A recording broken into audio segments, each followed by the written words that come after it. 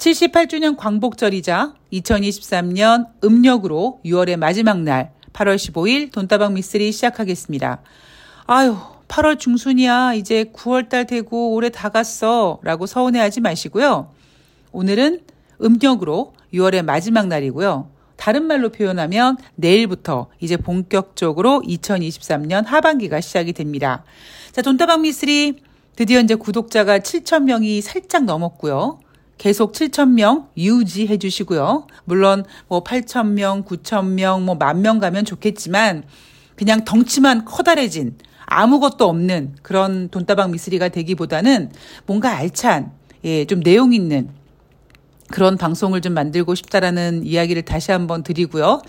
7,000명도 이제 완성이 됐고, 그리고 내일부터 본격적으로 2023년 하반기에 돌입을 했기 때문에 제가 어제 멤버십을 하나 더 추가를 했습니다. 멤버십 이름은 뭐냐면 시황 달인입니다. 기존의 리치 펜타곤 멤버십보다 조금 가격을 올렸고요. 시황을 먼저 시작을 해야 될까 아니면은 매매를 먼저 시작을 해야 될까 고민이 많은데 무엇보다 시황을 이기는 종목이 없죠. 그래서 일단 시황 먼저 하나씩 풀어가고 이제 그 다음에 한 단계 더 레벨업 시키는 멤버십이 바로 매매 달인으로 매매하는 방법을 여러분과 같이 공유해 볼까 합니다. 솔직한 심정으로는요. 아직까지 어디서부터 어떻게 시작을 해야 될지 모르겠어요. 단지 그냥 해야지 그러고 미루기보다는 어차피 돈다방 미쓰리는 뉴욕 증시, 즉 큰 시황을 중심적으로 매일매일 방송을 하고 있기 때문에 그 부분을 일단 기본 뼈대로 하고 나머지 세부적인 거는 이제 유튜브 멤버십을 통해서 그게 라이브가 될지 아니면 이렇게 지금 목소리만 나가는 또 다른 어떤 그러니까 멤버십 전용으로 될지는 잘 모르겠습니다. 그건 제가 조금 더 고민을 해볼게요. 그리고 무엇보다 여러분들께서 그냥 앉아서 계속 이렇게 듣잖아요. 전혀 나아지지 않습니다. 미쓰리가 이렇게 국제유가, 이렇게 시황, 미친 듯이 점쟁이 빤스를 훔쳐 입은 듯이 잘 맞히는 이유가 뭐냐면 직접 손으로 뉴욕 증시 마감 현황을 쓰고 뭐든지 손으로 쓰고 단순히 돈다방 미쓰리 원고만 손으로 쓰는 게 아니라요. 옛날부터 저에게 주식을 가르쳐준 그 주식 고수가 저에게 그렇게 그냥 습관을 들여놨습니다. A4 용지 하나에다가 정말 띄어쓰지도 하지 않고 아주 까맣게 그 숙제를 채워야 되는 그 A4 용지 한 장을 채우기 위해서 제가 얼마나 많은 생각을 했을까요? 그렇게 뇌를 활성화시키고 주식에 관련돼서 많은 생각을 하게끔 만드는 그런 과정을 제가 겪었기 때문에 앞으로 제가 뭐 시황의 달인, 매매의 달인이라고 타이틀을 달아놓고 진행할 것에 대해서는 사실 제일 좋은 거는 숙제를 좀 내드렸으면 좋겠어요. 물론 여러분들 아마 잘 안 하실 거라고 생각이 듭니다. 그러면 나중에 이런 생각이 드실 거예요. 내가 저렇게 공부를 안 해가지고 주식을 못 하는구나. 아마 그런 생각도 드실지 모르겠습니다. 여하튼, 일단 하반기를 맞이해서요. 어떻게 됐든, 뭐 죽이 되든 밥이 되든 일단 시작을 해봤습니다. 그래서 일단 시황을 먼저 좀 크게 짚어보려고 할 거고요. 라이브를 할지는 제가 조금 고민을 해볼게요. 자, 거기에 대한 이야기는 제가, 생각이 좀 정리가 되고, 좀, 하나씩 풀어나갈 단계가 되면 여러분들께 공개를 화끈하게 해드리도록 하겠습니다. 자, 오늘 돈다방 미쓰리는요. 8월 14일 월요일 뉴욕 증시 마감 현황을 정리해 볼 거고 오늘은 대한민국 주식시장이 열리지 않으니까 전조현상, 뭐 다른 이야기로 선행현상이라고 하죠. 거기에 대한 이야기를 다시 한번 중요하게 매우 중요하게 짚어볼까 합니다. 자, 우선 8월 14일 월요일 뉴욕 증시 3대 지수는 상승 마감했습니다. 다우지수가 0.07, S&P 500이 0.58, 나스닥이 1.05% 상승했습니다. 자, 전문가들은요, 엔비디아 주가가 장중에 급등해서 엔비디아가 7%까지 상승했으니까 엔비디아라는 종목이 상승하면서 기술주가 강세를 보였다. 그래서 나스닥은 1%가 넘게 하락했고 다우지수와 S&P 500이 상승했다라고 얘기를 합니다. 제가 오늘 주제가 전조현상, 다른 이야기로 선행현상이라는 말씀을 드렸죠. 전문가들이 이렇게 특정 종목을 부각시키는 것에 대해서 여러분들 굉장히 조심하셔야 됩니다. 제가 아주 가끔씩 여러분 옛날에요, 차화정이라는 얘기도 있었고요, OCI라는 것도 있었고요, 예전에 2000년도에 나노 관련주, 플래닛8이 이런 얘기 해드리지 않습니까? 그런 어떤 특정 종목의 불나방처럼 뛰어들게 되는 그 상황. 왜 그럴까요? 예, 거기에 대한 이야기를 뒷부분에서 해드리도록 하겠습니다. 다시 한번 말씀드리지만, 이렇게 특정 종목으로 주식시장이 상승했다. 이런 주식시장 굉장히 조심해야 됩니다. 자, S&P 500과 나스닥 같은 경우에는요, 지난주까지 2주 연속 하락했습니다. 나스닥이 2주 연속 주간 하락한 것은 작년 12월 이후 처음이라고 하죠. 자, 그 얘기 뭡니까? 작년 12월 달에 나스닥이 주간 연속 2주 하락할 정도로 분위기가 안 좋았죠. 그런 작년 12월 분위기 속에서 많은 전문가들은 2023년도 주식시장을 좋지 않게 봤습니다. 그러다가 미쓰리가 얘기했던 대로 대한민국 주식시장이 어떤 공식대로 시장이 흘러가면서 2600포인트에 왔고, 그러자 전문가들이 개인들을 끌어들이는 용도로, 물론 그렇게 생각하진 않습니다. 전문가들이 진짜 본인들은 더 갈 거라고 생각해서 그렇게 생각하겠죠. 일부러 개인 투자자들을 외국인의 재물로 쓰기 위해서, 끌어들이기 위해서 그런 건 아닐 거라고 전 생각을 합니다. 여하튼 2950, 3000포인트 제시하면서 지금 주식시장의 외국인들의 매물을, 그리고 가끔씩 기관들이 쏟아내는 매물을 개인들이 온전히 다 받게끔 만듭니다. 이런 주식시장 조심해야 된다고 몇 번을 말씀드렸죠. 무엇보다 제가 가장 자신 있어 하는 게 뭐냐면, 돈다방 미쓰리를 들으시면 매일매일 이렇게 뭔가 특징주도 얘기 안 해주고, 업종에 대한 분석도 안 해주고, 추천 종목도 안 해주고, 추천 종목은 제가 이벤트를 통해서 계속 진행하고 있고요. 대신에 굉장히 중요한 시점에서 제가 여러분들의 멘탈을 잡아드리든 어떤 신호를 드립니다. 주식시장이 크게 빠질 때, 여러분 그 정도 아니에요? 아니면 너무 높을 때 여러분 멘탈 잡으세요. 아니면 7월 말에 제가 여러분들께 해드렸던 아주 강력한 신호가 있었죠. 여러분, 미쓰리가요, 작년 연말부터 7월 말 지금까지 매일매일 했던 멘트가 뭐였냐면, 뉴욕 증시는 크게 뺄 생각이 없습니다 였는데, 앞으로는 그 얘기를 쓰지 못할 것 같다. 물론 뉴욕 증시는 계속 상승시키려고 하겠지만, 이제 그 이외의 지역들, 아니면 미국 내에서의 어떤 문제든지, 뉴욕 증시를 상승시키고 싶은데 뉴욕 증시를 끌어내리려고 하는 힘이 더 크다 보니까 미쓰리는 앞으로 뉴욕 증시는 크게 뺄 생각이 없다라는 이야기를 못할 것 같다라는 것이 제가 7월 말에 해드렸던 강력한 신호였고요. 그 이후에 잠시 전에 말씀드렸듯이 지금 나스닥이 2주 연속 하락하는 모습을 보이면서 힘을 쓰지 못하고 있습니다. 미쓰리, 이건 아름다운 조정이겠지. 힘 쓸 수 있겠지. 못 쓸 겁니다. 왜냐하면 제가 계속 이런 얘기 해드렸어요. 연준이 계속 금리 인상을 했고요. 그리고 금리 인상을 하는 과정 속에서 인플레이션이 잡히는 그 과정, 그리고 경제 지표 사이에는 각자 갖고 있는 어떤 속도의 차이가 있다 보니까 작년 연말에 연준이 공격적인 금리 인상을 했을 때 바로 인플레이션이 잡히지 않았습니다. 그리고 작년 하반기에 공격적인 인플레이션이 이제 올해 한 3, 4월 정도 들어오면서 인플레이션이 막 3%까지 뚝뚝 떨어졌죠. 문제는 뭐냐면 그 과정을 연준이 조금 느긋하게 지켜봤었어야 되는데, 연준 입장에서는 인플레이션을 잡아야 되는데 인플레이션이 잡히지 않으니까 3월 달 그리고 5월 달에 금리 인상을 해버렸습니다. 그러자 경제 지표가 꺾였고요. 그래서 연준은 잠깐 쉼표를 쓰겠습니다. 잠깐 쉬어가겠습니다라고 하면서 6월 달 금리를 동결시켰습니다.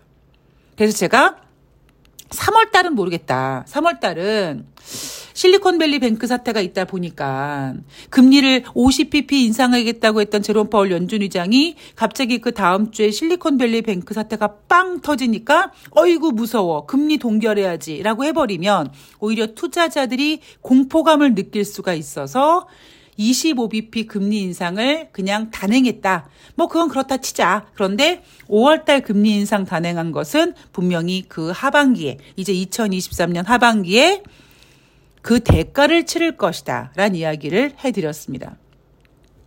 자, 제가 오늘 방송 제목을 전조현상 혹은 선행현상이라고 말씀을 드렸습니다. 여러분들이 머릿속에 이거를 잊지 않으셔야 돼요. 자, 9월달 FOMC 뭐 아직까지 한참 남았습니다. 자, 골드만삭스에서는요. 9월 달에 금리 동결할 것 같아. 그리고 11월에 금리 인상 불필요를 선언할 것 같아. 그 얘기는 9월 달에 금리를 인상하고 동결을 선언할지 또 9월 달에 금리 동결하고 11월 달에 또 금리를 동결하고 11월 달에 더 이상 금리 인상하지 않겠다고 선언할지는 밝히진 않았습니다만 일단 9월 달은 금리 동결, 11월 달에 가서 더 이상 금리 인상을 하지 않겠습니다라고 한다라는 건데 뭐 그래봤자 9월 달 포함해서 앞으로 금리 인상 3번 남았거든요. 제가 올해 연준이 금리 인하를 하지 않고 금리 동결을 하는 것만 해도 굉장히 다행스러운 장이 될 것이다. 올 상반기에 주식시장이 좋았던 이유, 뉴욕 증시가 특히 상승했던 이유가 뭐냐면 투자자들이 2023년도 연준이 금리를 인하할 거야 라는 기대감을 갖고 있었기 때문이었죠. 그래서 제가 올해 상반기에 아니에요 여러분. 연준이 하반기에 금리를 인하하면 안 되고요. 금리를 인하하면 증시에 좋을 거다라는 단순한 생각이 아니라 저렇게 금리 인상을 하겠다고 하는 연준이 금리를 인하할 수밖에 없는 어떠한 악재가 터지는 거기 때문에 올해 하반기는 금리를 인하하지 않고 그냥 동결로 무난하게 가는 것만으로도 뉴욕 증시는 땡큐다라는 이야기를 계속해드렸습니다. 작년 연말 혹은 올해 연초부터 돈다방 미스를 들으신 분들은 야, 제가 어떤 자신감으로 저런 얘기를 할까? 시장에서는 지금 올해 하반기에 금리 인하한다고 하는데 쟤는 어떻게 저렇게 막 지를까라고 하실지 모르겠습니다만 이제 지금 와서 분위기를 돌아보면 미쓰리 말이 틀리지 않았구나라는 거를 느끼실 겁니다.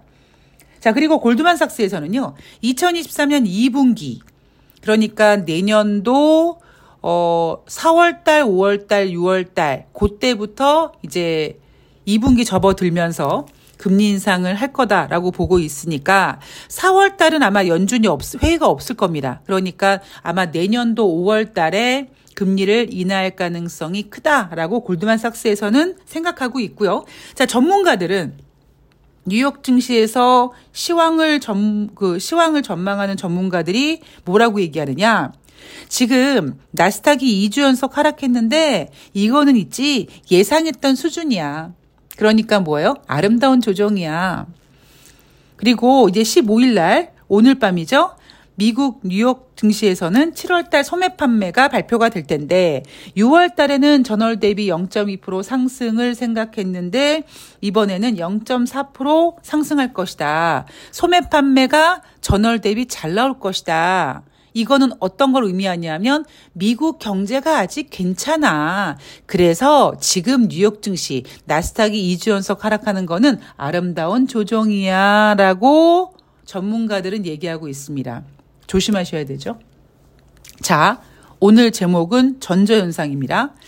제가 이제부터 남은 시간 동안 전조현상, 선행현상에 대한 이야기를 해드릴 텐데 전조현상에 대한 이야기는 제가 아마 8월 달 돌아서 방송에서 종종 말씀을 드리고 있습니다. 처음에 어떻게 시작을 했냐면 미쓰리가 그동안 인생을 살다 보니까 어떤 큰 문제가 생기기 전에 아주 짜잘한 신호들이 오더라. 예를 들면 2008년도에 제가 정말 가장 화려할 때였는데 제가 2008년도에 인생이 골로 가는 일을 겪었는데 저는 리먼 사태 때문에 골로 간 것도 아니었습니다. 어찌 보면 리먼 사태보다 조금 제가 앞당겨서 인생이 골로 갔거든요. 그런데 그 전에 보면 아주 짜잘한 일들이 계속 생겼었어요. 신호들이 왔습니다. 하다 꿈에서까지 안 좋은 꿈을 꿨어요. 제가 예지몽이 굉장히 좋은 사람이기 때문에 그 꿈을 꾸고 내가 이 꿈을 꿨는데 이거 굉장히 찝찝한데 뭐가 문제가 터지려고 그러지? 그때 제가 2008년도에 8월 달이었거든요. 그때 제가 이제 미국 여행을 앞두고 꿈을 꿨단 말이에요. 근데 그때는 제가 너무 잘 나갈 때다 보니까 아예 개꿈일 거야. 나 지금 아무런 문제가 없는데 왜? 그리고 그 꿈을 무시해버렸습니다. 그리고 그 꿈 이외에도 굉장히 짜잘한 신호들이 있었어요. 제가 너무 개인적인 일이라 좀 이렇게 얘기를 해드릴 수 있는데, 예. 나중에 그거는 멤버십 전용으로 해드릴게요. 그러니까 해드릴 수 있는데 하여튼 되게 짜잘한 일들이 많았거든요. 근데 다 무시했죠. 별일 없을 거야. 괜찮을 거야. 그리고 오히려 저는 그때, 대리라는 제가 이제 8월 달에 미국 여행을 갔다 와서 9월 말에 증권회사에서는 이제 인사발령이 있거든요. 한 달 뒤에 이제 대리 승진을 앞두고 난 이제 드디어 대리를 달 거야. 내가 증권사를 계속 계약직으로 옮기고 막 정규직 되는 과정에서 엄청나게 개고생하고 중소형 증권사에서 큰 증권사로 정말 영광의 이직을 하고 제가 대신증권으로 영입된 최초의 여자 경력사원이라는 이야기를 해드렸죠. 그런 타이틀을 달고 이제 한 달 뒤에 나는 드디어 대리가 돼. 약간 그런 상황이었거든요. 그러니까 그 전조현상보다는 오히려 한 달 뒤에 있을 나의 또 다른 영광을 바라보며 정신줄을 놨죠. 그러다가 미국 갔다 와서 공항에 입국하는 순간부터 이제 제 인생은 지옥의 문이 열렸습니다. 자, 그래서 왜 이렇게 전조현상을 징글징글하게 많이 설명을 하느냐. 여러분 8월 14일 뉴욕 증시에서 뉴욕 증시가 상승했는데 장중에는 혼조세로 왔다 갔다 했어요. 다우지수가 하락하고 그랬습니다. 그런데 장 막판에는 상승을 했어요. 그런데 그 상승한 이유가 뭐냐면 이날 발표된 경제지표도 없었고요. 특징적인 게 없었습니다. 그렇다고 FOMC 회의? 아직 한참 남았고요. 그런데 엔비디아라는 주가가 많이 올라서 기술주가 강했다. 그래서 많은 사람들은 엔비디아 그 이외에 이날 뉴욕 증시에서 부각됐던 종목들만 보죠. 제가 늘 여러분들께 말씀드리지만 주식시장에서는요. 비슷한 비율의 호재와 악재가 포진되어 있습니다. 그런데 어떤 그 시장에 보이지 않는 큰 힘이 스포트라이트를 그들이 원하는 데다가 비춥니다. 그 비추는 곳에 투자자들, 특히 개인 투자자들이 불나방처럼 뛰어들죠. 거기에 문제점이 뭐냐? 다른 것들을 보지 못하게 되는 거죠. 제가 다시 말씀드리지만 연준이 공격적인 금리 인상을 했고 물론 25bp씩이지만 추가로 하지 않아도 될 금리 인상을 했기 때문에 하반기에 분명히 후폭풍이 올 것이다. 그리고 뉴욕 증시는 크게 뺄 생각이 없다. 근데 이제 그 얘기 안 할 거다라고 얘기하면서 미국은 계속 올리고 싶어 하지만 미국 이외 지역에서 어떤 문제가 생길 수 있다. 이런 이야기를 계속 크게 말씀드리고 있습니다. 자, 뉴욕 증시 마감 현황을 보면요. 전문가들 발언처럼 지금 뉴욕 증시가 2주 연속 하락하는 거는 아름다운 조정이고 소매 판매 잘 나올 텐데 이거는 미국 경제가 여전히 좋은 거다라고 얘기하고 있지만 여러분들도 아마 경제 관심 있으신 분들은 접하시겠지만 지금 중국의 경기 침체가 장난이 아닙니다. 왜 제가 경기 침체라고 말씀을 드리냐면 지금 비구이 위안이라는 그 회사가 채무 불이행 위기에 놓여 있다고 하죠. 9월 2일 날 이제 그러니까 처음으로 이제 채권 만기 도래일이 다가온다고 합니다. 그 이후에 줄줄이 이제 만기 도래일이 있어요. 근데 여러분들은 머릿속에 어떤 내용이 담겨져 있냐면 미쓰리 2021년도에 중국의 헝다그룹이 디폴트 위기가 있었는데 무사히 넘어갔잖아. 이번에도 그럴 거야. 라고 생각하실 수 있으실 겁니다. 근데 저는 2021년이면 여러분 어떤 때입니까? 코로나 때잖아요. 제가 중국의 금융위기에 대한 이야기를 종종 해드렸습니다. 중국은 우리나라보다 금융 시스템이 이제 더 늦게 개발됐다. 그러다 보니까 중국이 갑자기 경제 성장을 잃었고, 그러다 보니 체계적이지 못했던 어떤 그 금융 시스템 때문에 언제든지 이제 어떤 문제가 생길 수 있다. 왜냐? 아니, 몇백 년 된 그 월가의 그 금융 시스템도 무너지는데, 금융 시스템이 무너진 이유가 뭡니까? 그 금융 시스템이 담지 못하는 유동성의 파워거든요. 그런데 하다 중국 같은 경우에는 아직 금융 유동성이, 그러니까 그 금융 시스템이 역사도 별로 없고, 역사가 별로 없는 상태에서 막 돈이 쏟아져 들어가서 분명히 문제가 생길 수 있다. 이런 이야기를 계속 해드렸습니다.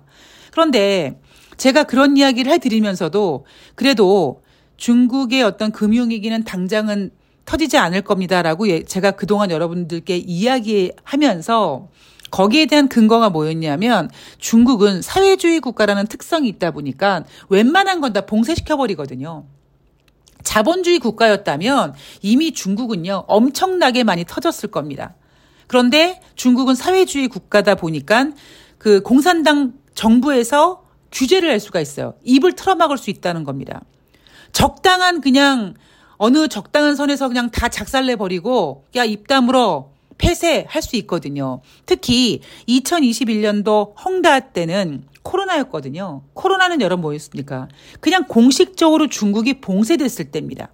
그래서 많은 사람들이 코로나 때문에 경제가 안 좋은 상태에서 헝다그룹이 디폴트 됐다. 그래서 더 문제가 확산될 거라고 걱정했지만 저는 오히려 코로나 때문에 더 폐쇄되고 그냥 모든 게 다 그냥 중국뿐만 아니라 미국도 그렇고 전 세계적으로 코로나 했기 때문에 그냥 무난하게 묻어가고 무난하게 공산당 차원에서 그냥 처리가 될 수 있었죠. 근데 지금은 중국이 뭐 리오프닝이 어쩌니 하면서 중국 경제를 다시 활성화되고 뭐 그런 얘기 하지만 지금 중국 경제가 그렇게 되지 않고 있다라는 점. 그리고 무엇보다 지금 더 중요한 부분은 헝다 이외에 또 다른 지금 비구이 위안이라는 그룹의 채무 불이행이 기다리고 있다라는 점. 그리고 그 부분이 바로 무엇이냐면 부동산 문제라는 겁니다. 제가 대한민국 부동산에 대한 이야기, 주식과 부동산의 어떤 무게감의 차이 이야기하면서 대한민국에서 앞으로 부동산 문제가 어떻게 전개될지 미쓰리가 나이 50에 집을 사겠다라는 이야기 해드렸었습니다. 앞에. 자, 전조현상 또 하나만 설명을 해드리고 오늘 방송을 마감을 해드리도록 하겠습니다. 자, 중국은 경기를 부양시키고 싶은데 부동산 문제도 있고 또 상황인지라 그렇게 발빠르게 회복이 안 되고 있고 거기에다가 막 자연재해도 있고 하다 보니까 중국의 경제 성장이 굉장히 더뎌지고 있습니다. 지금 중국 경제 성장률 5.2% 이상하고 있지만 제 생각으로는 5.2% 되지 못할 거라고 보고 있거든요. 이건 또 중국의 상황이고요. 제가 미국 주식시장이 더 이상 뺄 생각이 없다라는 얘기를 더 이상 못할 거라고 하는 이유 중에 하나가 미국은 뉴욕 증시를 띄우고 싶지만 그 이외의 지역이 유럽이 될지 중국이 될지 남미가 될지 한국이 될지는 모르겠다라는 이야기를 해드렸잖아요. 자, 14일 날 아르헨티나가 무려 21% 금리를 한꺼번에 인상을 합니다. 그래서 아르헨티나의 기준금리는 기존의 97%에서 무려 세 자릿수 118%가 됩니다. 이 세 자릿수의 금리는요. 1980년에서 1990년대 경제 대위기 이후에 세 자릿수는 처음이라고 합니다. 이게 지금 언론에서는 내보여주지 않고 뉴욕 증시에서도 나오지 않고 있는 얘기입니다. 여러분 기억나실지 모르겠습니다만 러시아와 우크라이나가 전쟁을 시작했을 때 그때가 아마 2월이었던 걸로 예상하고 있습니다. 근데 제가 한 3월 말 정도 때 뭐라고 했냐면 이제 여러분 4월 달이 되면 뉴욕 증시 마감 현황에서 아마 우크라이나와 러시아의 어떤 전쟁 이야기는 나오지 않을 것이다. 그게 바로 주식이 갖고 있는 특성이다. 라고 말씀을 드렸습니다. 근데 아직까지는 뉴욕 증시 마감 현황에 아르헨티나 문제라든가 중국의 어떤 문제가 나오고 있지 않지만 어느 순간 이 이야기가 뉴욕 증시 마감 현황에 올라오는 순간 주식시장은 힘들어집니다. 그런데 아직까지는 지금 그렇게 진행되고 있지 않죠. 왜? 아직까지 뭔가 물량들을 특히 대한민국 주식시장 같은 경우에는 개인들한테 더 넘겨야 되거든요. 아직까지 더 넘겨야 되기 때문에 뉴욕 증시 마감 현황에서는 뭐 엔비디아 때문에 뉴욕 증시가 올랐다라면서 특정 종목에 집중을 하고 있으면서 대한민국 주식시장에서는 개인들을 조금 더 끌어들이고 있고 그 개인들에게 외인들은 물량을 던지는 거죠. 아직까지 조금 더 시간이 필요합니다. 제가 전조현상을 말씀드린다고 했는데 조금 부족했는데 그 나머지 얘기는 또 다음 시간에 해드리도록 하겠습니다. 왜 특정 종목에 꽂히지 말라고 하는지 그 부분은 또 다음에 말씀을 드릴 거고요. 자, 오늘 광복절 잘 보내시고요. 오늘 가장 중요한 단어 전조현상, 선행현상입니다. 여러분 오늘 잘 준비하시고 내일부터 2023년도 하반기 하나씩 잘 풀어보고 잘 돈 벌어보자고요. 모두 고맙습니다.